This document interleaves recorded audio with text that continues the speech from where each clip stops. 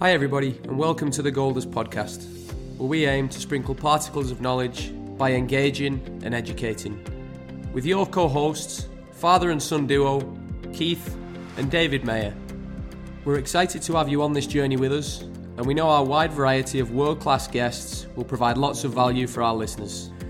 To ensure you stay up to date with everything we've got going on the podcast, make sure you subscribe.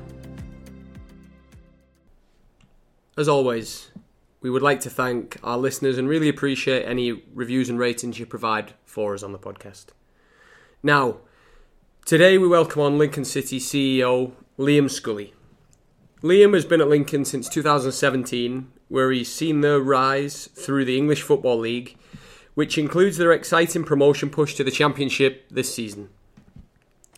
He has over 18 years of vast experience working in numerous roles in football.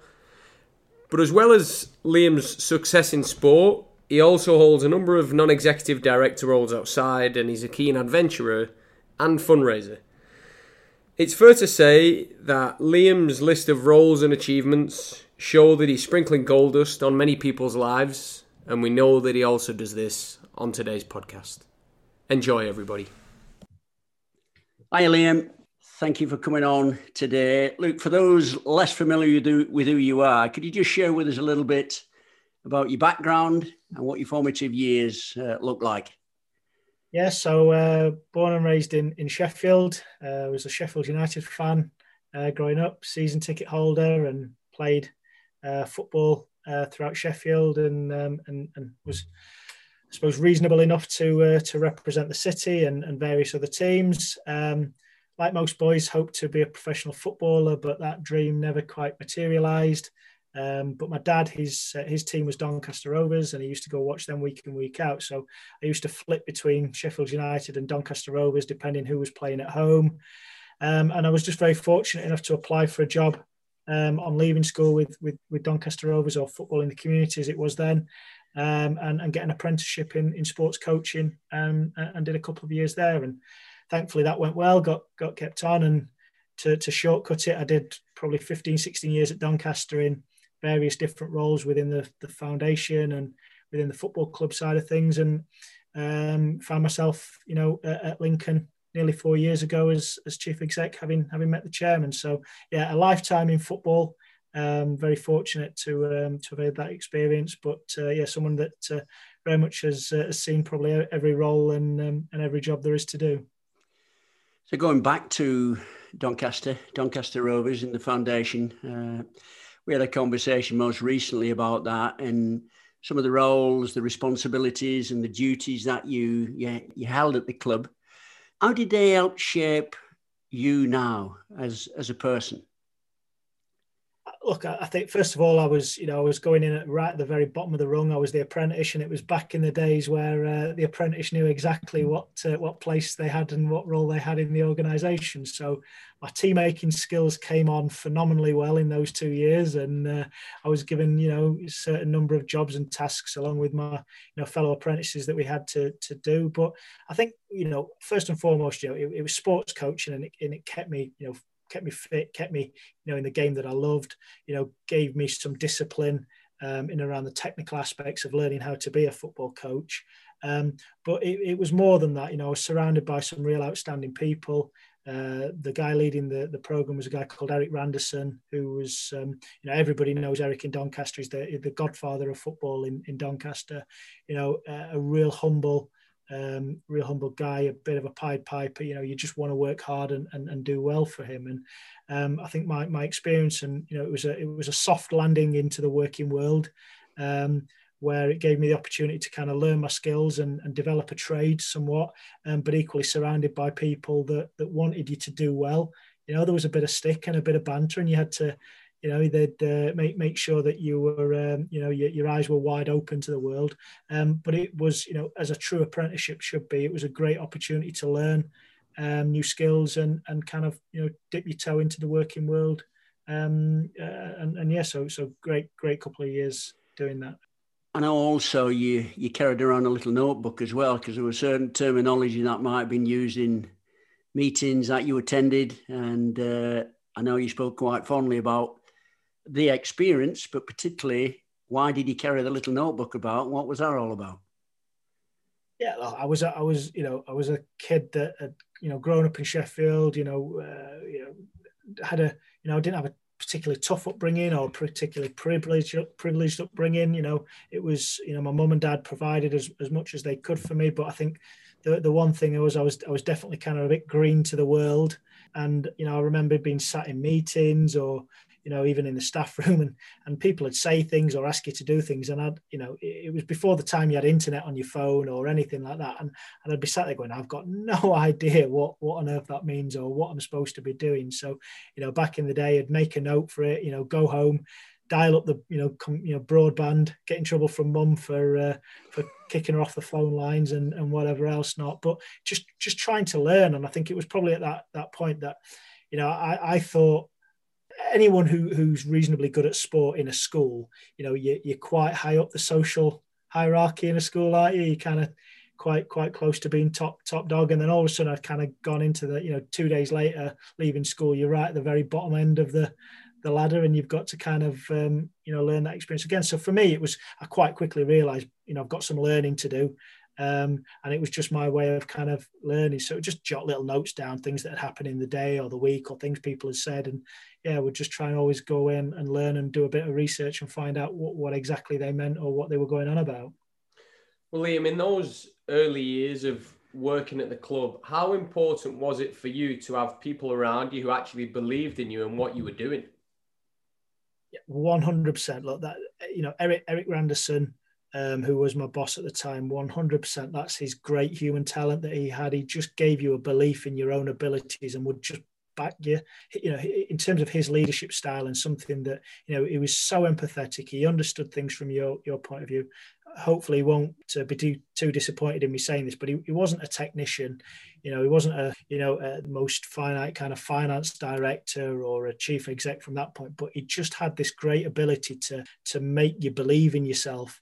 And give you the confidence to try things. And then if you failed or if you fell, he would pick you back up. He'd dust you down and he'd help you. And I think for me, that was just right at the very beginning, it was just exactly what I needed at that moment in time.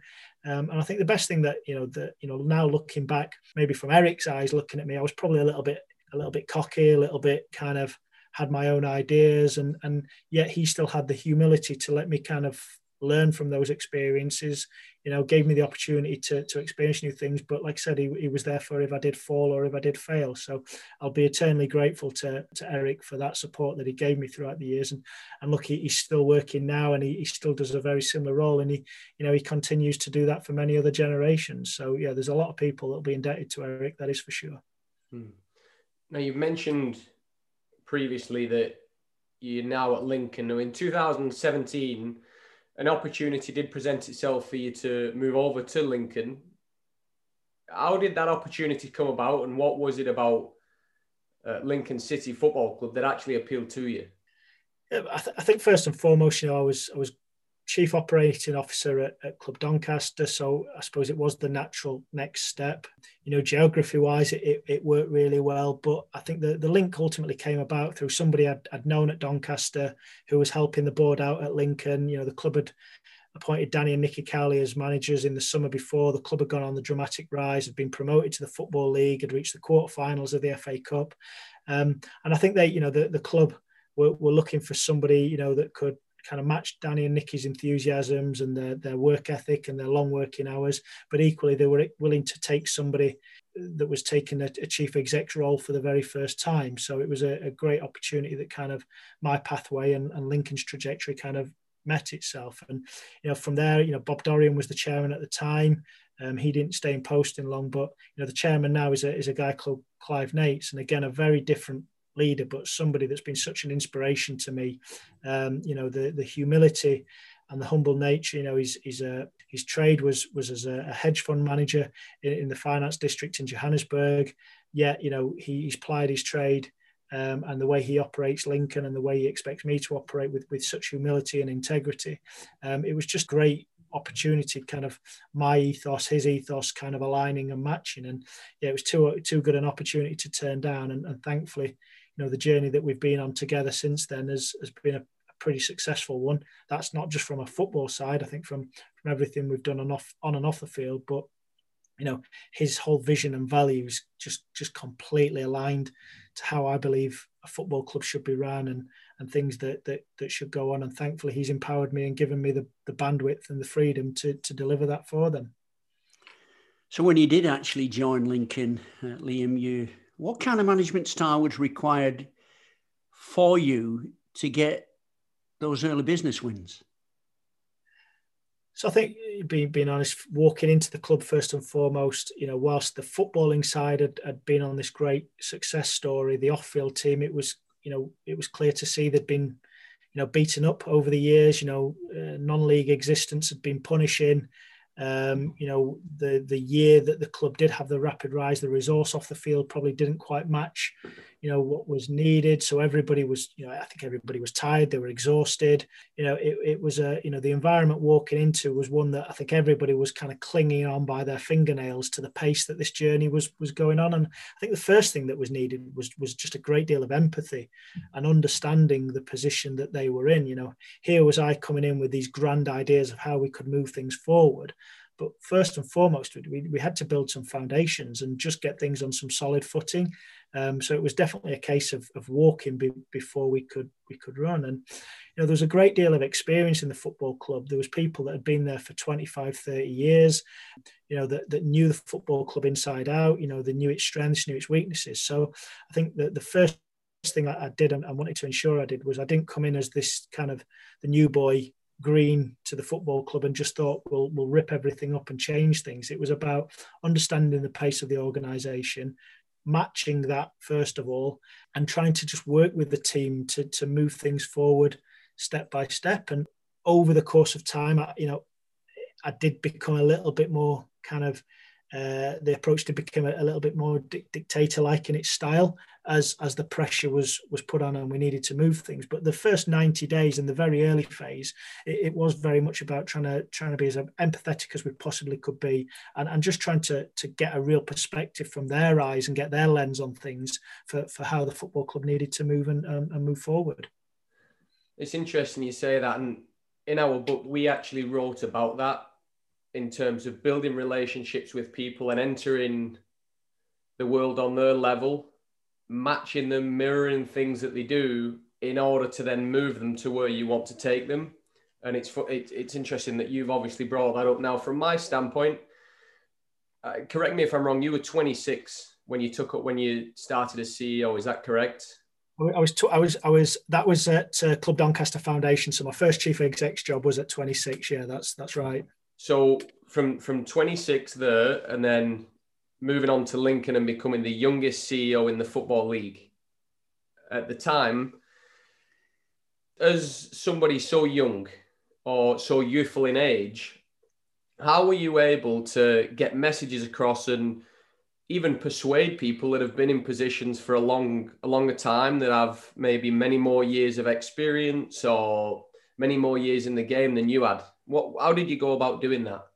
Yeah, good. No, that's a great point. I think, look, first of all, by the time I'd walked through the doors at Lincoln, I had 9 years of senior management, chief exec experience or senior exec experience, which experience isn't always the number of wrinkles. It's kind of the miles that you've walked in various different walks of life. And I think first and foremost, I think what I wanted to do, and naturally had to be respectful to the people that were in post and the great job that they'd done. If I'd had 25 years experience or 35 years experience, I'd have liked to have thought I'd have still taken the same approach in making sure that I would, the phrase I use is we weren't looking for my best ideas. We were looking for the team's best ideas. And we had to make sure that we were collaborating of course, whenever you walk into any new locker room or any new environment, you've got to earn your stripes. And I was very, very aware of that.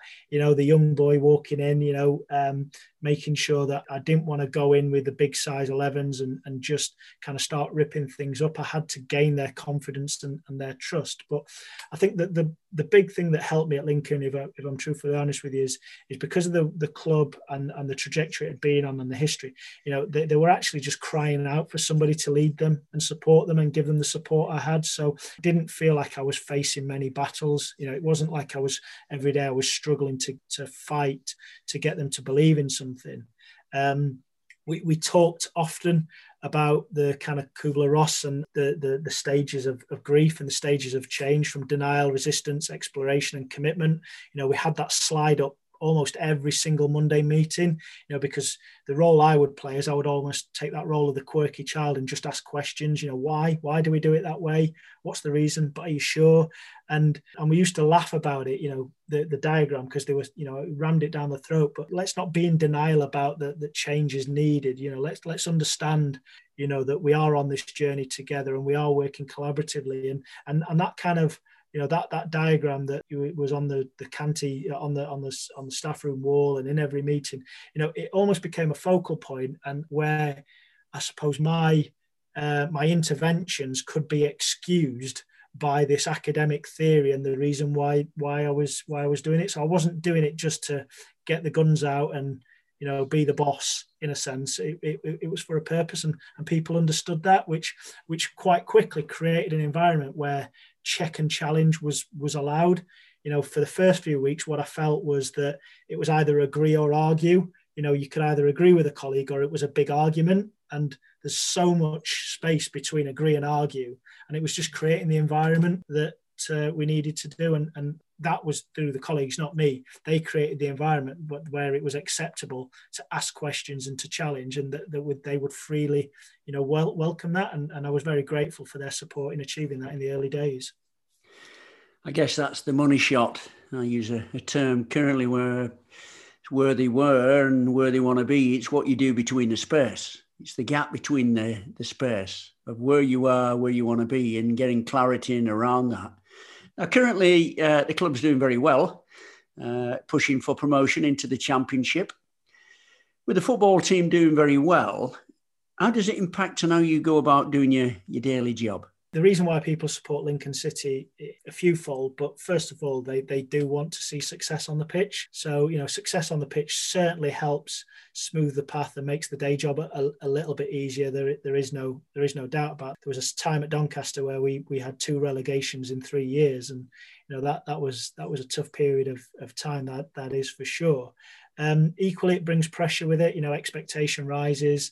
My job ultimately is to create the conditions for sporting success. It's up to the manager, the recruitment team to do the rest. And, I've got to make sure that I'm supporting them as colleagues, making sure that they feel supported in the environment, and equally that, we're continuously pushing the club onto new levels. Obviously, the pandemic that we're in the middle of right now has certainly come along and presented a number of challenges. But ultimately, we without sounding crass or inappropriate, we see that as an opportunity as well. That we hopefully we've got the dexterity and we've got the ability to kind of move with this, and hopefully it can be something that, not that we'd ever want to use it to our advantage, but we can seek the opportunity that there is at this moment in time. That the football market being put into a little bit of chaos, and hopefully use that as an opportunity to take a step forward as a football club. Now, you've been at Lincoln for a few years and you do have a mantra. Do you mind sharing what that is and what it means to you and for the club as a business? Yeah, well, there's a few. I think, first of all, no surprises is one of them. And that's across just the leadership team, in the fact that we work together. And look, frankly put, we all make mistakes. We all cock up, but let's not hide that from each other. Let's make sure that we share in that, and we can help each other out. So, I always say to the guys, look, don't give me any surprises, and if you come with me with a problem or we've made a mistake, we'll work it out together. But the last thing I want to do is find out about a faux pas that we've made in the papers, or by the press phoning up, or by even worse, the chairman phoning up and going, bloody hell, what on earth have you guys been doing? So yeah, we work, there are a couple of conditions and rules that we have. And that is one that we have between us, and it's a verbal contract we have within each other. I'm expected to operate to the same rules, so I shouldn't ever surprise the exec team or the guys. I shouldn't say something in front of the chairman or in front of the board that I wouldn't say to them, in a one-to-one level or whatever it may be. And hopefully what that does is it creates an environment where every meeting environment or every time that you go into a pressure situation, there's no curveballs coming, you're on the same team, and ultimately collaboratively we can all achieve success. And obviously that continues. That's taken a while to develop, I'm sure, to build that element of trust. That is the case, and I think I'm well known, and the guys love to give me a bit of grief for the few cliches that roll off the tongue and whatever else not. But yeah, I think definitely is a process. What you can't do is you can't walk into a new organization, or you can't build a team and go, this is the rules we're going to play by. Okay, everybody play by them, because ultimately, you can do that, but ultimately you're just dictating the rules of engagement and ultimately not collaborating and get people's buy-in. And I think over the course of time, either people that I'd worked in previous roles with that we brought into the club, or people that were at the club that got to know me better, that kind of credit was built up in the relationship, where we began to trust each other. And ultimately, trust isn't about when you're doing well. Trust is about when you're at your most vulnerable, and when you need people's support and help. And hopefully, what we've done in a high performance environment and in a culture that you do want natural winners and you do want people to eke out every ounce of performance. What we have done is we've created a team first approach and a culture where people do understand the value of team and understand that working collaboratively is about the sum of all parts pulling together, not about one man or woman doing the heroics. Great point. And I don't know if you've ever heard of Coach K from Duke University, the basketball coach.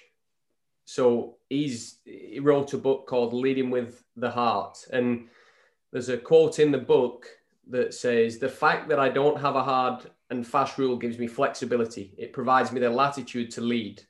It also allows me to show that I care about the kids on my team, and it demonstrates that I'm trying to be fair-minded." And that, what you've just said, reminded me of that quote that Coach K used, because it's not always about having strict rules in place where it has to be this way. There may be extenuating circumstances where things can be changed and adapted. And also there may be guidelines where there's flexibility. So I just wanted to throw that out there, because it really just took me back to that quote that I've heard before, and you kind of echoed what that said. Yeah, and it's like, it's guidelines, not rules. It's exactly that. You can snooker yourself if you want to take a single approach to anything. And ultimately, we're human beings, and people achieve great things. And you've just got to create the environment that each and every individual can thrive in their own environment. On the flip of that, the one thing I always say to the team is don't confuse my kindness for weakness. We do want to win. We are ambitious. So, we don't create a woolly, fluffy, soft environment where failure and mistakes are just washed over and they're accepted. Far from it. But it's about having that right blend and that right balance between drive and determination.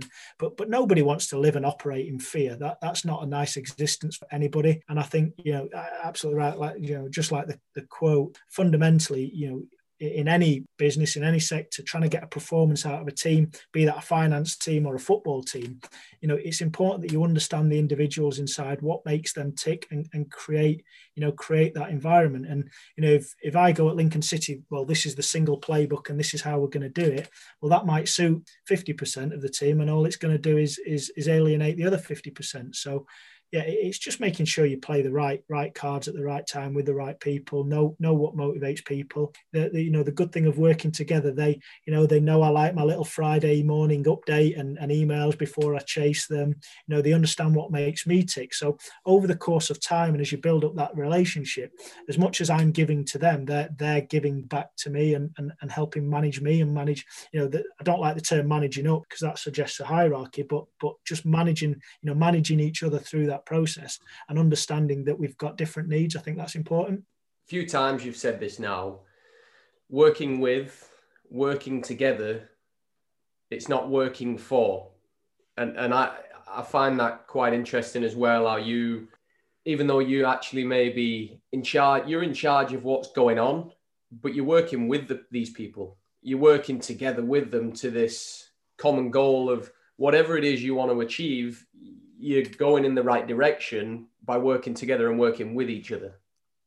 Well, yeah, well, 100%. We've got a problem if I think I am, or if I am, the knowledge, the fountain of knowledge on each area and each each sector when we have our various meetings. That's certainly not the case. So we're quite proud. We call it a flexible hierarchy. But if we're having a meeting about a commercial decision, then the head of commercial or the director of commercial should be in charge of that meeting and should set the pace and should set the tone, and I should work for them.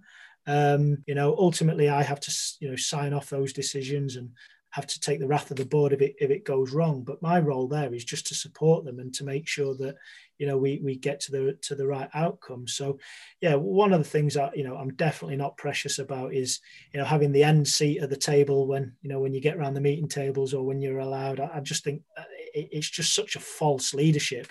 Knowing when to shut up and say nothing is equally as important as knowing when to speak up and say something. And I'm very fortunate that we've got a team of real diligent people at Lincoln City that understand that importance. And yeah, they allow me to attend many meetings and say very little at all, other than support them, which I'm very grateful for. Just picking up on certain language here, support comes out of your mouth quite a lot, which must be for the people working in and around you. Quite nice to listen to. Now, stretching and support, so stretch and support, but equally now, when you're actually working to develop both yourself and the club, because it's something taking place, how you develop the ability to balance, filter out emotions, and still be able to make solid, informed leadership decisions? I think one of the things that in hindsight work really well is having a leadership role at 24 when you've far from having fully kind of socially matured. I probably went through a few experiences at that age where you wouldn't necessarily know I was heading for tough times, or the intrepidation or the fear wasn't there. I suppose the best analogy I can probably give for it is it's almost like as a young boy, if you kick your football up into the tree, you climb the tree. You don't think about the fear of falling from the tree and breaking a bone or whatever it may be. You just quickly want your football back. But as an adult, lifes and falls teach you, well, it might be better to leave the ball in the tree and just go buy a new football. And I think probably at a young age, when I was kind of learning my craft, I was just that young boy just climbing that tree every single time and, sometimes falling and just dusting myself down. And I think that builds a certain resilience into you. One of my first jobs as a chief exec was making a number of redundancies, and quite tough with that was making redundancies of people that 3 months ago were my seniors or certainly were my peers, and that was a really, really emotionally a tough process. And I didn't approach it with a strategy.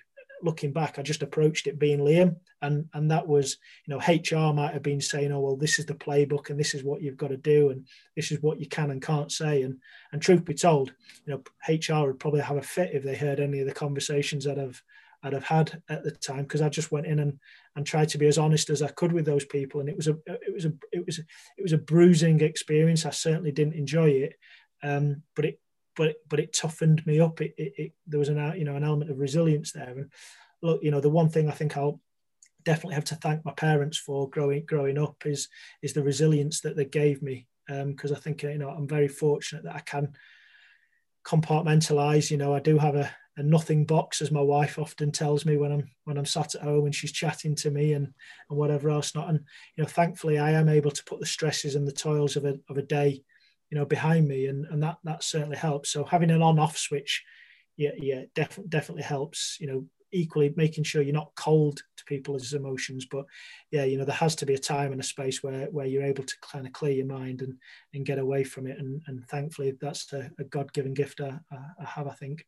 Yeah, and I love the analogy about the climbing the tree.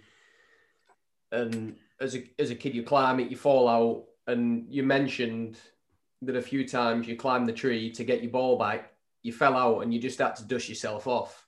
Now, moving forward from that, there comes a point where you may face similar decisions or similar situations. How important was the reflection, looking back from maybe climbing those trees, falling out, having maybe not made the right decision or could have made a better decision, and reflecting back to go, you know what, next time I might do it differently. I might make a different decision.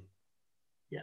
Well, yeah, and I think the other thing that I've always done is I've been a reflective person. So I've always looked back, I've considered decisions and asked, I've always, I've made plenty of mistakes, but I've just tried to never make the same mistake twice.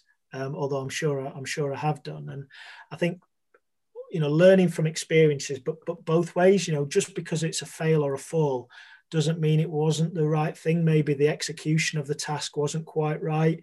And I think what a lot of life experience can often teach you sometimes is to be a little bit too safe or to not stretch yourself and not to put yourself out. So I think it goes back to the days of Eric Randerson when I first joined Doncaster, or even Clive Nates, the chairman of Lincoln City, who are just wholly supportive of you if you make mistakes, or wholly supportive in terms of getting to the right outcome. It's not about chastising, or it's not about looking for blood.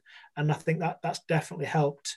And then something, I obviously try and kind of, principles that I operate by. And I think, making mistakes and falling or whatever, you definitely can't be blasé to it. That's the case. You have to learn from those experiences. But equally, doing an autopsy on it to the point where you're unpicking it and you can't let it drop. I don't think that's healthy either. Making sure you get a right balance between, reviewing what's been and gone, but equally having the objectivity and the open mind, without having, without quoting other books and massive Matthew Say junkie, but from closed loop thinking, just making sure you are open minded to kind of reviewing things, but aware that you might need to make changes if you were to do that same thing again. So when you're working in and around your team's around you, and in this fast pace that you're currently working in, the team's doing very well. We've got challenges that we face. COVID's here currently. How do you find the balance between leading your team, leading others, and still being productive yourself? Yeah, that's, the people around me certainly help, because they, at executive level, day to day, they hold me to account as well. And I think that's really important. The one thing that my style has developed as I've gone on is I empower people more and I trust them to kind of get the job done. I used to kind of, copy was going out, I'd be rewriting, the copy time and time again, and ultimately kind of finessing it to a point that it wasn't productive. And I think respecting boundaries and having clear roles and responsibilities is really important. Having, we call it a terms of reference of how we operate with each member of staff. When I'm meeting with our finance director, I shouldn't be trying to out-finance the finance director at finance. And likewise, commercial or the football manager or whatever it may be. So it is about, knowing your place and adding value. And I think the thing that I always want to do at the end of every day is ask myself the question, have I added value? And that might be to my own specific roles and responsibilities, therefore, leading the football club, or have I added value to others? And if I've not, then that's been a poor day.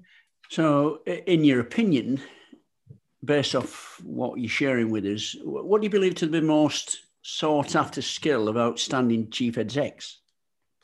I think it's really difficult because it's an industry that famously called the Piranha Club, and it is very competitive and frankly put, it's a great industry, stealing someone else's quote here, but great industry with a lot of not very nice people. You definitely can't be too soft or naive or green. But I think that the biggest thing you can have is in any team sport or any team environment is understanding and collaboration, knowing your place. is equally important. There are a lot of egos in football and competitive sport, and rightly so. It takes a certain amount of confidence to stand on a green rectangle every Saturday at 3:00 in front of 10,000 people and go and perform. And what you can't do is you can't just turn that on and off. You've got to understand that people's makeup needs that, and that ability to puff the chest out and have confidence in their ability. You don't want to stifle that. So I think the biggest thing is just knowing your place in each environment and each situation. That there may be times that you've got to put the boss hat on and rule the roost a little bit, but more often than not, I think you can, through a bit of finesse, you don't have to lead by dictating. You can lead by just following, taking the lead of others and understanding the environment. Being a bit of a chameleon and just blending in with the environment and the situation, I think is always important. In a business context, we hear about employers caring and really caring for their employees. And in your case, it'll be employees and fans. What does care look like for you, and how have you shown it?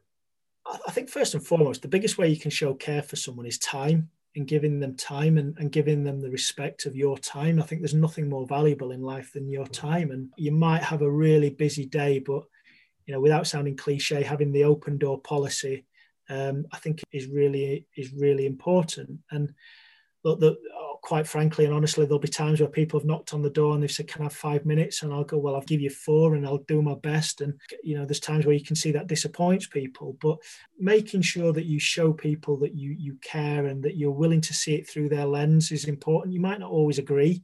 And equally, I think the other thing as well is being honest with people, because if they sit and have a conversation and they want your honesty, yet you don't give it, and that in time goes on, they find out that you weren't honest with them, that you lose all credibility. So sometimes delivering a tough message or a hard message or providing people feedback that they don't want to hear, but looking them in the eyes and giving them that feedback, that's more powerful than placating them or just sitting there and stroking their ego or saying what they want to hear. And I suppose it's a similar relationship with the fans. I think the one thing that they want is that they know you're busy and they know that you can't have a one-to-one relationship with 10,000 people, but they just want to know that you care for their football club as much as they do.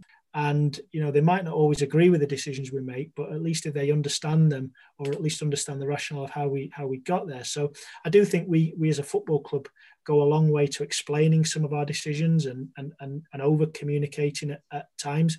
But I'd rather be accused of over communicating and saying too much than not communicating at all. Providing people your time is something that is free, but means a lot. And I think that's something that you should always give to people. You mentioned time, giving people the time. From your standpoint, you're limited for time in terms of the roles that you have. You'll have meetings, you'll have all kinds of things going on that are important. How do you manage your own time? I think compartmentalizing is important. I've got a responsibility as a husband and as a dad as well at home, and it's important I give those people who are very important in my life, I give them the time as well. So I think for me, you just, there are certain little contracts you sign with people. So my wife, the one rule is no phones at the dinner table. That's a red card offence if that happens. And in fairness to her, she's pretty exceptional. Other than that, we might be 3 minutes into a film or whatever else not, and if the phone rings and it's important, she just accepts that that's part of the course. But I just have to respect her rules and her boundaries. And an example of no phones at the dinner table being one of them. And I think it's similar with everybody. It's not always explicit, but you have a little contract, with people. When you work in football, when you work in a lot of Saturdays, Sundays should be sacred. I try and avoid my best not to avoid people on a Sunday unless something's on fire.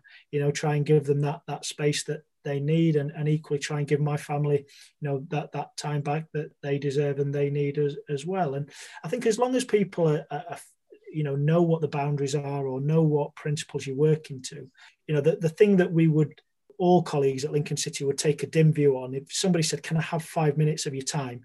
and 5 minutes turned into an hour, that's poor, because that's poor contracting.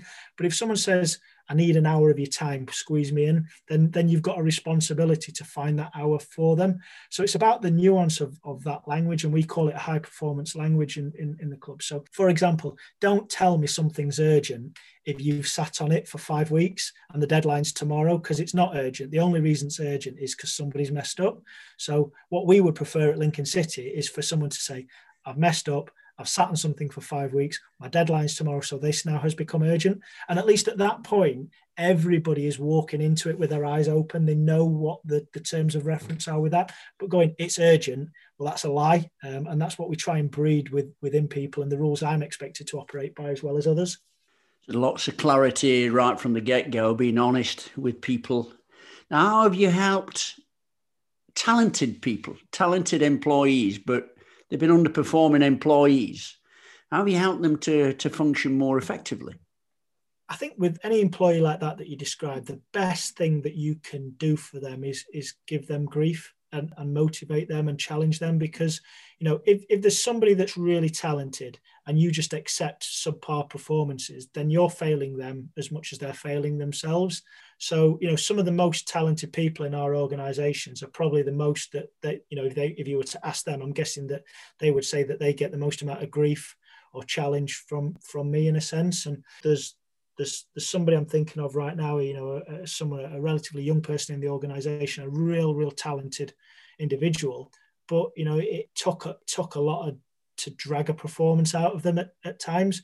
And, you know, we had some tough conversations. You know, there was times that I was, you know, pretty incessant in terms of demanding more from them, but only when they came out of the tunnel at the other side was there a reflection point that we had a laugh and a joke about it and said, you know, we do realize we were doing this for the good reasons. It's making sure that you know, it'd be really easy to let people down by letting them operate within their comfort zone and not really stretch them. And I think the biggest thing that, you know, one of the biggest things you can do as a leader is challenge people and stretch them, like you said earlier, to achieve their maximum potential. And I think the most pleasing thing for that is I love it when our team members get headhunted and go on to bigger and better things. That's success.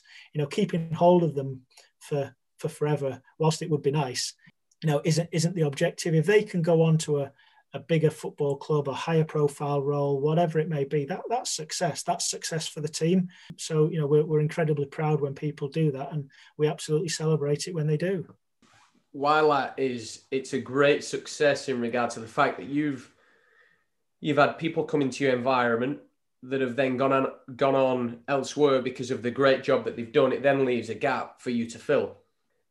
How do you know when you're bringing people in that you're bringing the right people into your environment, and what do you do to ensure that you really get the best person possible?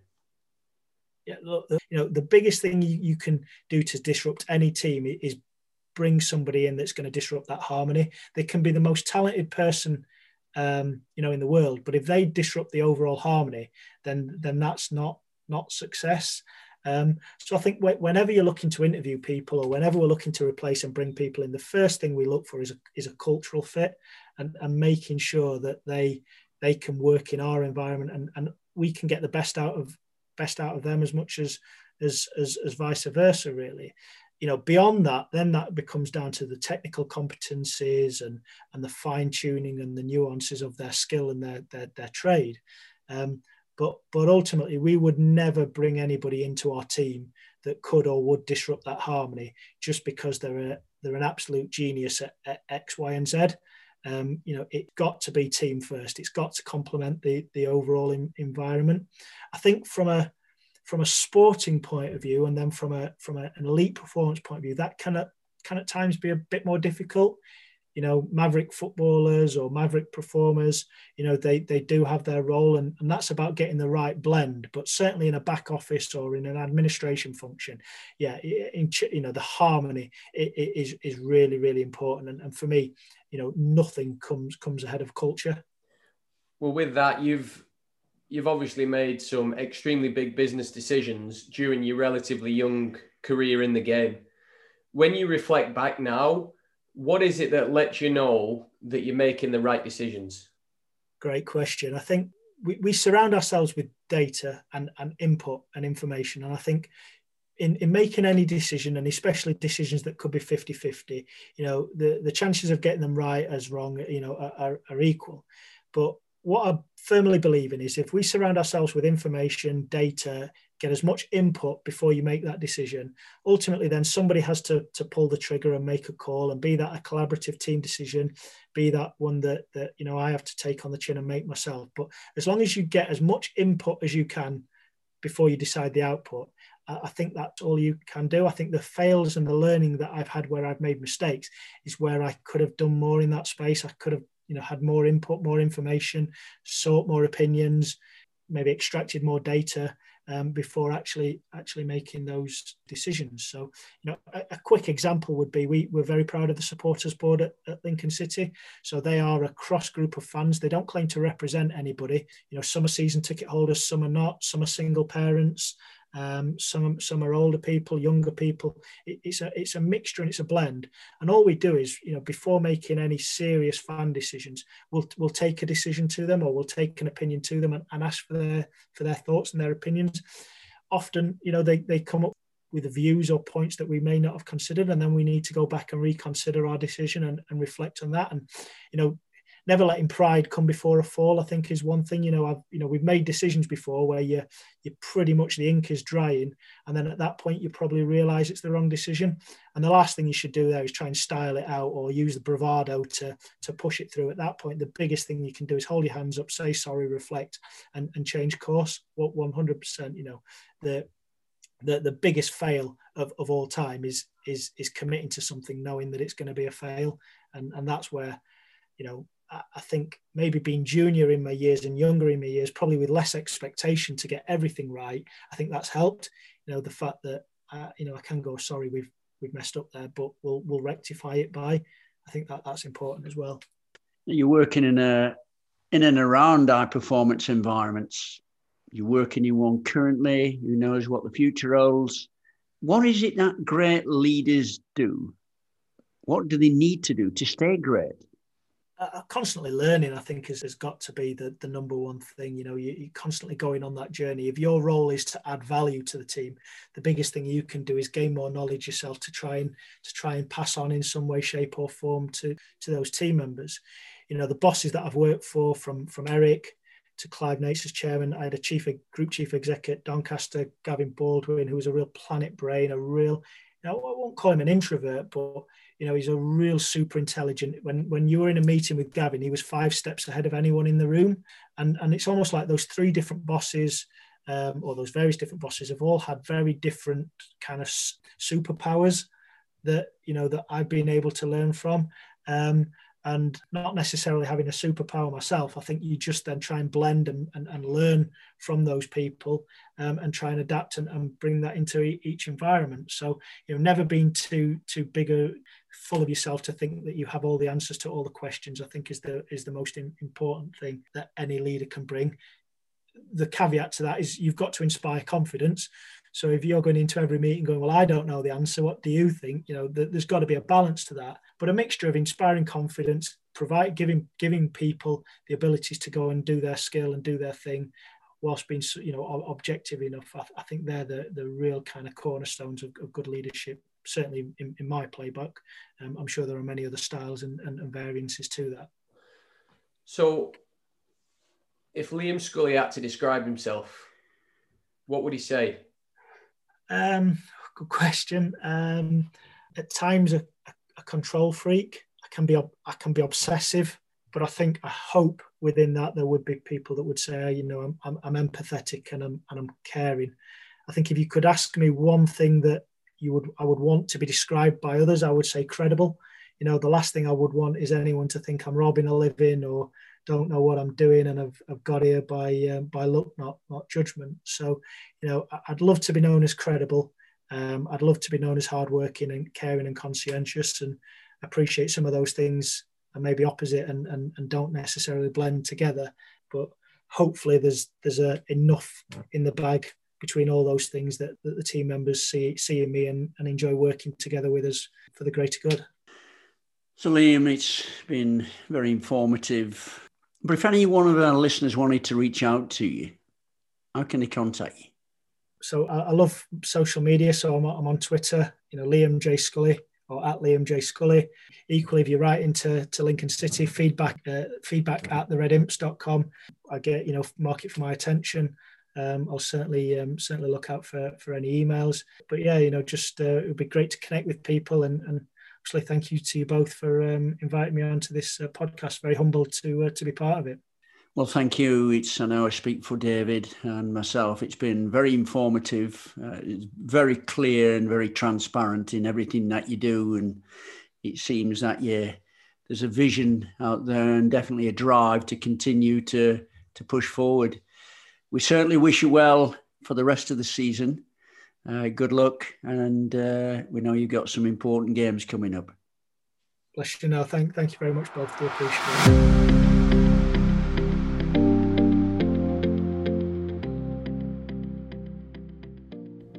Thanks for tuning in to the Golders podcast today.